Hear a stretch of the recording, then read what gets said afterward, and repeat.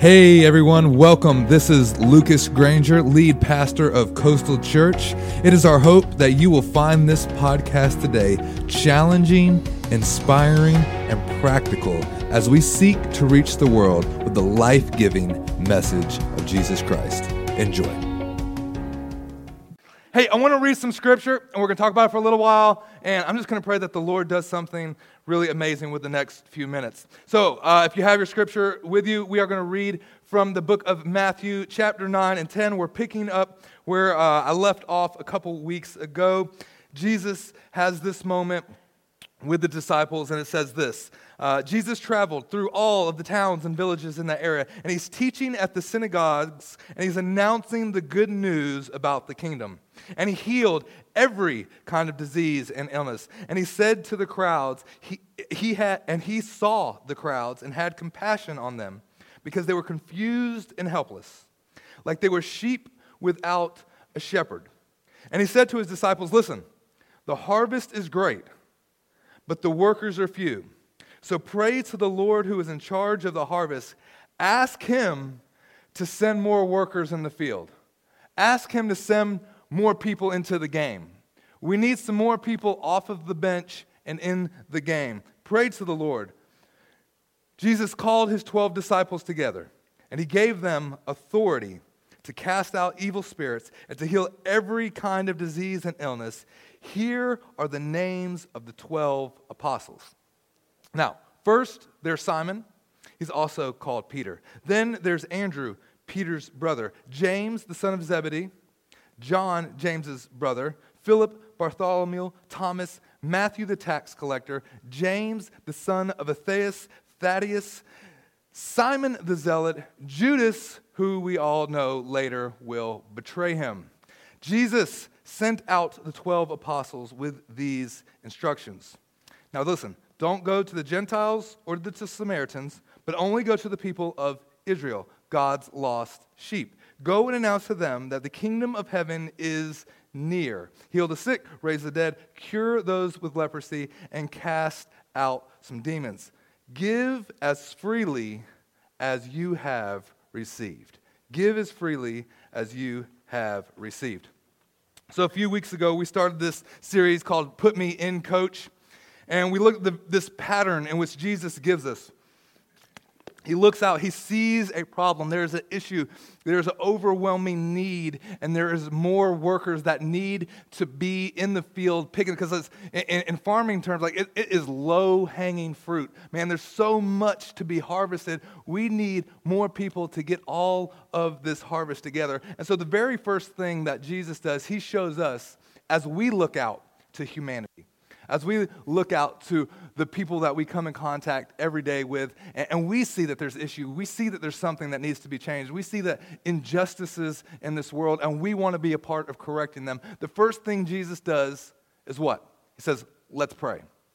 Let's pray. Let's focus our attention. Let's get the heart of God in this thing. Let's get the vision of what God is trying to do amongst these people. Let's shift it from like just what we see to what he is seeing. So he gathers his disciples. They're praying together. The next thing he does after this prayer of teaching them, listen, let's open our hands. He takes what he has. He takes the 12 that he has and then sends them out. It's like, man, there's this huge need, right? Have you ever just been overwhelmed by the need? Like, man, how are we going to do this? How are we going to help every hungry child? How are we going to help every person that's dealing with an addiction? Like the overwhelming need. And yet, like, what do we have? And Jesus says, well, the thing that I have right now is these 12.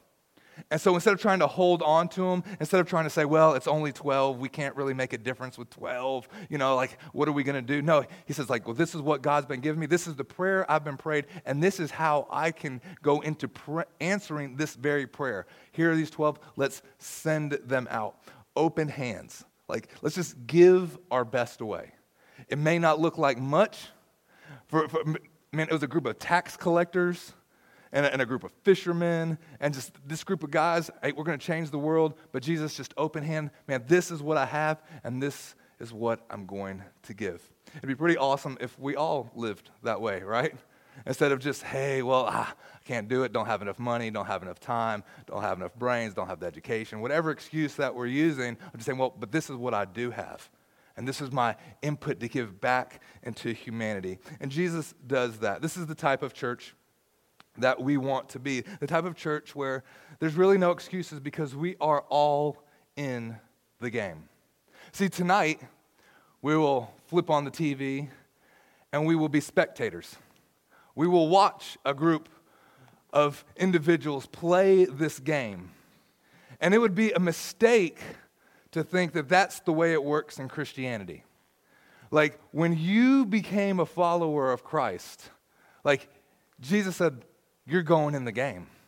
There's no bench warmers in this thing. It doesn't matter your background. It doesn't matter your history. You are part of the team.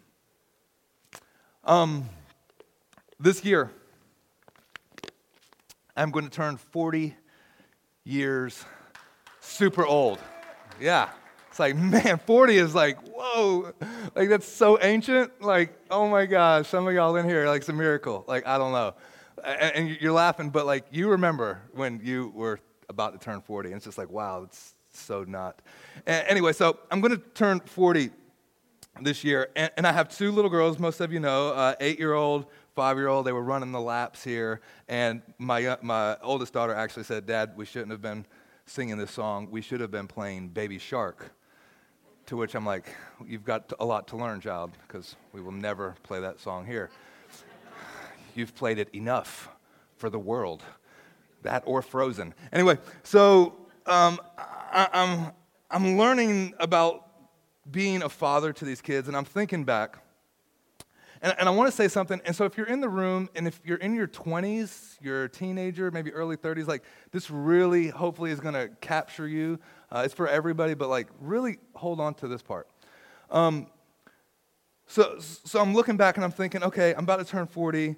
I'm being dad to these kids, and I'm really just trying to figure it out. I'm just trying to figure out what it means to be a father, what it means to be a husband, pastor, all that stuff. And I'm looking at the timeline, and I'm thinking back to whenever I was my kid's age. And I'm thinking to myself, okay, when I was 8, 10, whatever age you're old, my dad was, which is in the room this morning, he is the age that I am now raising me. And I'm thinking, okay, it's the same scenario. I was the kid, the father, now I'm the father and the kids. And I'm thinking, like, as a kid, I remember thinking about my dad in such a way that, like, man, he's so old. He's, like, ridiculously ancient. But he's super smart. Like, he just knows everything. Like, if something breaks, Dad fixes it. The car's broken, Dad fixes it. A plumbing pipe is busted, Dad fixes it. Electrical's not working, Dad fixes it. My big wheels breaks down, Dad fixes it, right? Like, Dad and, like, other people in that category are just like, y'all know stuff. You're like, in the mind of an 8-year-old, y'all are the smartest people on the planet until we turned into teenagers. Then y'all are the dumbest people. Right? That's just the way it works. It's within all of us, right? But as a kid, like, we're looking and we're just thinking, and now we fast forward the time, and now I am the dad. And I'm thinking about my kids and how they're looking at me, and I realize I'm in a place now where I'm really just trying to figure it out. Like, I'm trying to figure out what it means with my kids. I know in my eyes I might be the hero at this moment or something, or Dad can fix it or Dad can do it, but, like, I'm really just trying to figure it out, right? And why is that important? It's important because if we were all to step back and take a moment and really be honest with ourselves, sometimes when we look at humanity, when we look at people, when we look at others, we look at people's lives and we catch a flash of a moment and we think that they have it all together. Man, they have the perfect marriage. Oh man, I wish my kids were like their kids. I wish I had the job they had. I wish they had the money in my account that they had. Like, all of these things, and we have these flash moments, and we begin to think that, like, man, people are heroes because we saw a moment in their life. And let me tell you a secret. every person on the planet, no matter how smart you are, no matter how many degrees you have, no matter how long you've been doing whatever it is you've been doing, you are still just trying to figure it out. You are in process. You have not arrived. I have not arrived. See, the thing is, you could look right now, and I could tell you this, like, I can impress you for 30 minutes. For 30 minutes, I could say some things, and I could have you thinking, leaving this place of like, man, Pastor has it all together. Like, Pastor would never yell at his kids. He would never lose his temper. He would never have a fight with his wife. No, never, right? 30 minutes. Like we turn on the TV, and tonight we will be wowed by athletes for a couple hours. We could watch a movie and be wowed by an actor for a few minutes. And like we begin to believe that like that's their whole life. They've got it all figured out. And I'm here to tell you, we're all in process. And when we understand that, it gives us the space to allow grace for each other. To know that you don't have to be perfect, Dad. You don't have to be perfect, Mom. You don't have to be perfect pastor or friend or coworker, because I understand that you're in process too. I understand that Jesus is working in you just like he's working in me. And other people might see a snapshot and think they understand me, but God, you fully understand me. Like sometimes I think we begin to believe as if the snapshots are the reality.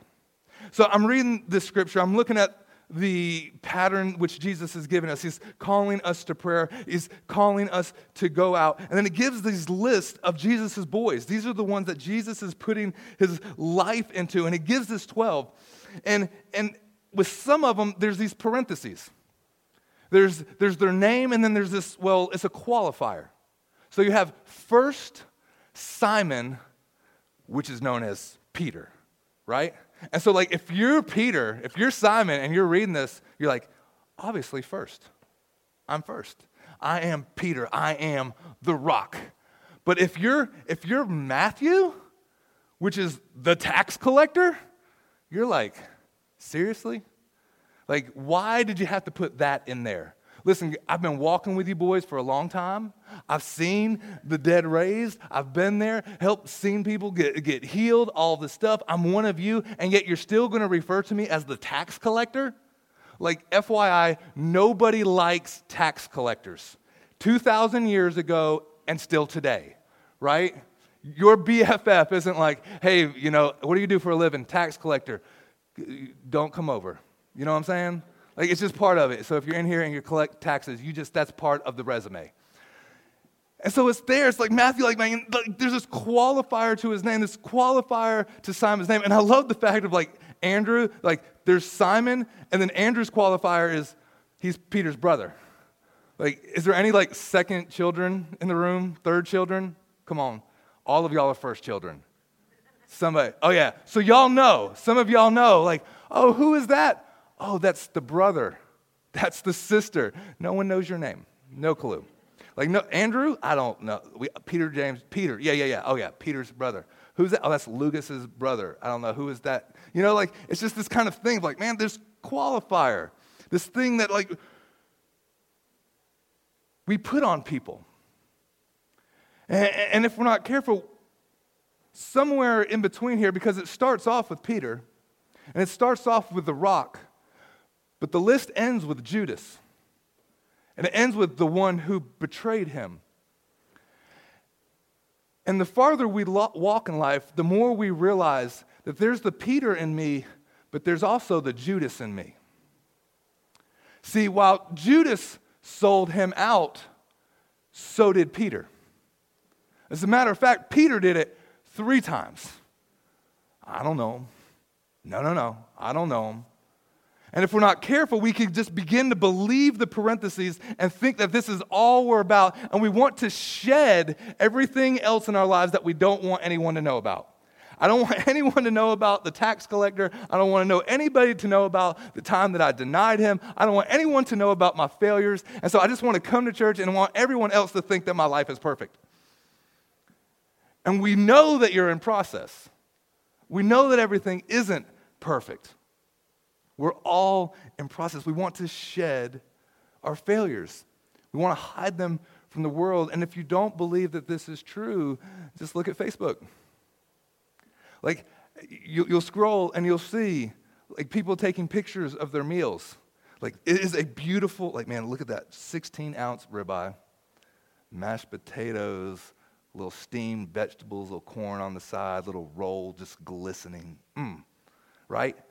Nobody puts a picture of, like, this is the chicken that I burnt to a crisp and the can of green beans that, like, they fell on the floor, but I put them back on the plate, and I fed them to my kids. And then, they all right, girl. That helps your immune system. And then, like, right? You don't do that. Like, because we want the world to see us, like, man, and we look at people's lives and like, oh, man, they're on vacation every week. Man, everything's so good. Like, he's just such a good husband. He brought her flowers again. Dude, he found them mugs in the trash can. They were $4.99 at the Walmart special. See, but you got a glimpse. You caught a moment and thought you understood a life. And the truth is, it depends on what moment you're seeing that could change everything. See, because we as humans, we will look at a moment, but God looks through the lens of eternity. If we were to catch the Apostle Paul early on in his life, we would think that this brother is the devil reincarnated. Because the Apostle Paul was killing Christians. The Apostle Paul was doing everything he could to silence the gospel. The Apostle Paul was one that you did not want to be his friends, even to the point of after his conversion, when God sends people to talk to him, they're like, God, are you seriously that dude? Do you know what he's done? Do you know what he's done to the cause? Do you know how bad this person is? And Jesus is saying, you're looking at a moment, but I'm looking through eternity, and this is the very dude that's going to pen half of the New Testament. See, we're looking in our lives, sometimes we'll either judge it by the highlights or the lowlights, and if we only judge it by the highlights, we'll begin to believe the hype. We'll begin to believe that we're really better than what we are and realize like, no, we're in process. And I think that's what's happened to Peter sometimes. Because Peter began to believe a little too much that he was the rock. Next thing you know, he's trying to rebuke Jesus. And Jesus gives Peter the harshest rebuke in all of Scripture. Get behind me, Satan. Which, come on, if the Savior of the world is looking you in the eyes and calling you Satan, I mean, I would have just like melted, Oh. But Jesus saw something in Peter. But here's the thing. He saw something in Judas too. And he sent Judas out just as he sent Peter out. And he was saying, Judas, listen, I know everything you've done. Listen, I even know everything you're going to do, and I'm still calling you as one of my own. You don't have to live like this, Judas. You don't have to. And he just loved him and just loved him. He saw something more. He saw something more in his life. A moment. If the first part is the art of releasing, I think the second part is the art of seeing deeper. The art of seeing deeper than just a moment. The art of seeing deeper than just what is on the outside.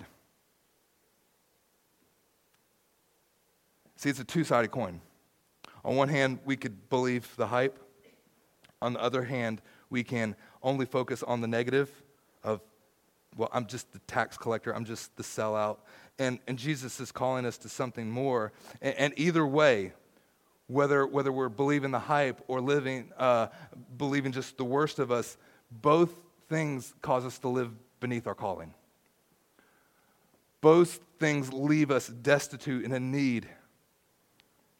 I want to say this to someone this morning. Listen, just because you have messed up doesn't mean that God is through with you. Just because you have messed up doesn't mean that God is through with you. He sees all of it, everything that you've done, everything that you will do, and he still calls you his own. He loves you, and he wants you. Now, there's someone else, too, that I want to say something to. Like, maybe your life hasn't been where, like, you don't, hey, listen, I'm doing pretty good. Not hooked on crack today, you know. I don't use the F-bomb. I don't, like, whatever, all those things that we kind of think make us good Christians. Like, you know what I'm talking about? Like, you think you're doing okay? Let me just remind you that you are literally one dumb decision away from blowing it. Like, Judas walked with them day after day, year after year. And it's within all of us. There's a Peter in us, there's a Judas in us. And if we're not careful, we could blow it, even at the last minute. I heard a story not too long ago of about Billy Graham. Billy Graham was Billy Graham, right? Like, he is like the man when it comes to the faith. Like, when you think about, like, there's certain pictures. There's Mother Teresa, there's Billy Graham, and it's like this, like, just someone that has lived above reproach, right? And story is told that he's in his cabin here in North Carolina, and he's literally days from passing away. And the family knows that Billy Graham's getting ready to die. Some of us remembered when this happened just a few years ago. And some different family members, some friends are in the room, and they're just talking to Billy. Someone asked him the question, Dr. Graham, what would you like us to pray for you for? What would you like us to pray for you for? Now remember, he's literally days away from passing away. He knows it. And he looks at the room, he looks at everybody in the eyes, and he says this, pray that I finish strong. Pray that I don't mess up right here at the end. Pray that I don't sin right here at the end. Pray that I keep my heart pure before God. And I'm thinking about that. I'm like this. He's lived an entire life, and he still understands. Listen, and these last, I don't want to blow it. I don't want to mess up right here at the end. Because he understands, listen, it's not how you start the race. It's how you finish the race. And some of us have had really good starts that turned into really bad endings. And some of us had really bad starts that could turn into really good endings. And either way, there's the recognition, the realization that we are all in process.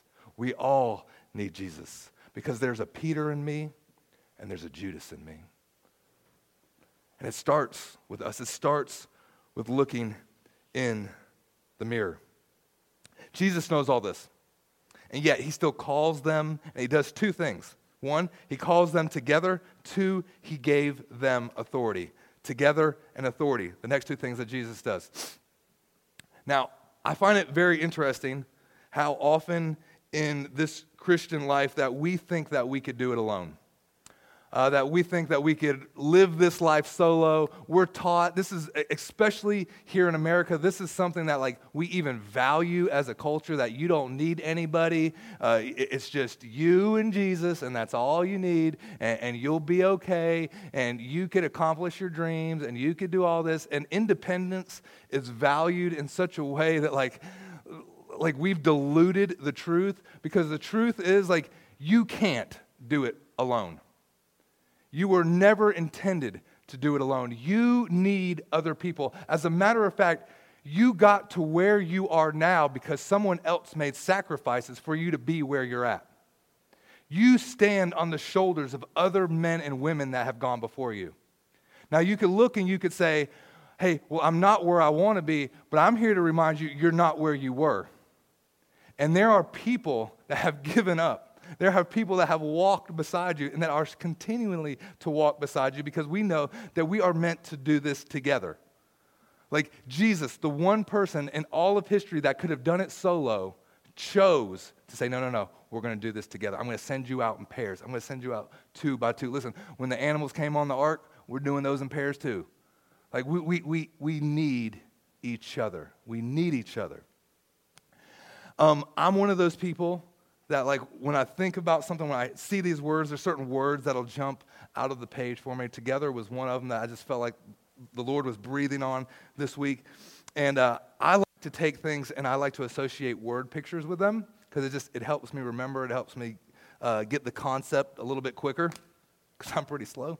And so this week, I'm at Walmart, or it was a couple weeks ago, but I'm at Walmart, like the 7th layer of, anyway, and which they have this, like, you could call them or place an order online, and then you don't even have to go in the store, which is amazing. Anyway, sorry, I don't need to talk about that. So I'm there, though, and inside the store, there's a pretty cool section with all of these aquariums and all these fish just swimming around in the little fish tanks, right? And I love it. My kids love it. They'll go and they'll see all the bright colored fish. There's neon fish. There's all these beautiful fish. And if you've ever seen it, right to the side of all the fish tanks are all these little mini fish tanks with these little cups. And then there's these particular type of fish, betta fish, that are swimming in these little cups. Y'all seen those? Nod with me? Yeah, little betta fish, little, what are they called? Siamese fighting fish. And they're there, and they're some of the most beautiful fish in the whole store. I mean, like, they have these tails and the colors, and they're just amazing. But you're looking at these fish, and it's not long before you're like, why can't these fish be in with the rest of the fish? Because these brothers don't play nice. Apparently, if you put these fish in with the rest of the fish, they don't know how to get along, and they'll just start fighting each other and try to kill the other fish. And I'm just looking at this, and I'm like, dude, you live in a 6-inch square foot house. And like, that's all the square footage of your life that you could live in, all because you can't get along with anybody. Right? Like, you got other friends, you got mates right beside you that, like, if you try to hang out, you're just going to fight. Like, you got to keep layers of glass between you because you are that person. And I'm just thinking, how often is this a picture of the church? Because we can't get along with other people. We create our own little kingdoms. We create our own little space in which we feel safe and no one else could come in. Yeah, we're the king of this kingdom, and we could rule and reign inside of our own little 6-inch jar. And life never expands past that, all because we don't know how to play together.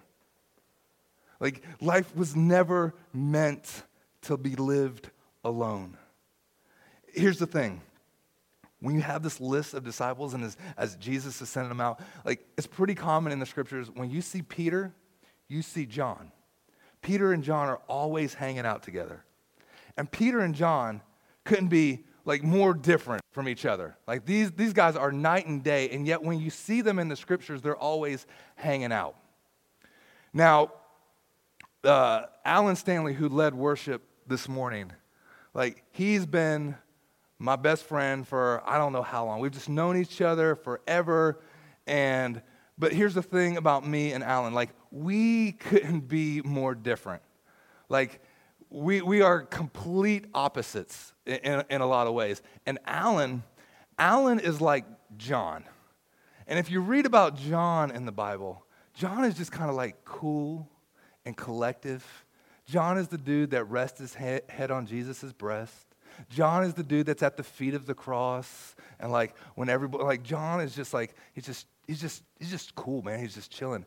And then when you read about Peter, like, Peter's chopping off ears. Peter has his foot in his mouth every 15 seconds. Peter's doing stuff, and I'm like, this is me and Alan. Like, I'm Peter, Alan's John, and like, to put it in modern times, it would be like watching Toy Story, and I'm Buzz Lightyear, and Alan is Woody. Right? And I'm the dude that's trying to like jump off the building and be like, infinity and beyond, you can do it. And Alan's like, you're going to hurt yourself, Lucas. How about we, like, he's helping a brother out. Like, Alan saves me a whole lot, right? But the thing is, I'm strong where he's weak. And he's strong where I'm weak. And if I'm not careful, I could try to make him into me, and he could try to make me into him. But the truth is, we need each other. We need to do this together because you complete me. That was a joke for some. But it's this idea that like you need people in your life. You can't do it. And let me tell you why you can't do it. Because you can't see yourself. As a matter of fact, you've never seen yourself. It is impossible for you to see yourself. The only time you have ever seen yourself is when you're looking in a mirror or somebody's filmed you. But you're still not seeing you. You're seeing a reflection of you, or you're seeing an image of you. You've never seen you. It takes someone else to see you. And there's things in your life that are blind spots. And there are going to be people that God puts in your life to help you with those blind spots. And let me be very clear about it. Sometimes these people will rub you the wrong way. Sometimes these people will get on your nerves, but they're helping you see something that you can't see on your own. And if you try to go it on your own, if you try to just think you got it all together and that you're not in process, you end up like that fish in that cup, full of pride, full of arrogance, really beautiful, but all alone. And then you get flushed down the toilet. We need each other. It takes a different set of eyes. Jesus calls them together, and the last thing he does is he gave them authority. I'm going to ask everyone to stand to their feet this morning. He empowered them for the work that he had called them to do. I want to make this statement, and I've said it a few times, but I want it to sink in. God has given you everything you need to do what he has called you to do. God has given you everything you need to do what he has called you to do. Let that sink in for a moment. Because if that's true, that means that we are free from excuses. We can't say that, oh, I'm not smart enough, I'm not this enough, I'm not that enough. Like, no, God has given you and it's not just that he's giving you everything you need, he's giving you people that you need. He's put someone, not just something, but someone in your life to help you do what he has called you to do. And he's giving you power, and he's giving you authority to do that thing. Think about this. The God of all creation, the God who speaks a word and causes the earth to form, the God who says mountain be, and it is, the God who says fish be, and skies be, and sun be, and you right here, and rotate and turn, and all of this, that same God who speaks these words lives inside of you. Christ in you, the hope of glory. In this broken, messed up vessel that's somewhere between a rock and a sellout, God says, I'll come and I'll dwell in him. I'll come and I'll dwell in her. They will be my people. I will be their God. You want to know what glory looks like? Glory looks like God using us. God's saying like, yeah, y'all could put together your MVP teams, but this is my team. And they didn't look like heroes back in the day. They looked like tax collectors and fishermen, and they looked like people that were broken, and Jesus said, I'll take them. Because I'm going to call out something more in them. Because there's something more that's just in between the parentheses. I know he's going to sell me out one day, but I'm speaking something else. I'm giving him power. I'm giving him authority. You can do it. He sees deeper. We've got to stop looking for heroes. Because there's only one hero. There's only one that stepped out of heaven and into humanity and died on that cross for you and me when we didn't deserve it. And so if we're not careful, we can make people into heroes or we can make them into villains. And to do either one would be a grave mistake, because the truth is both of them live inside of me. They live inside of you. We hope you enjoyed today's podcast. If you would like to explore more resources just like this, take a moment and download the Coastal Church app.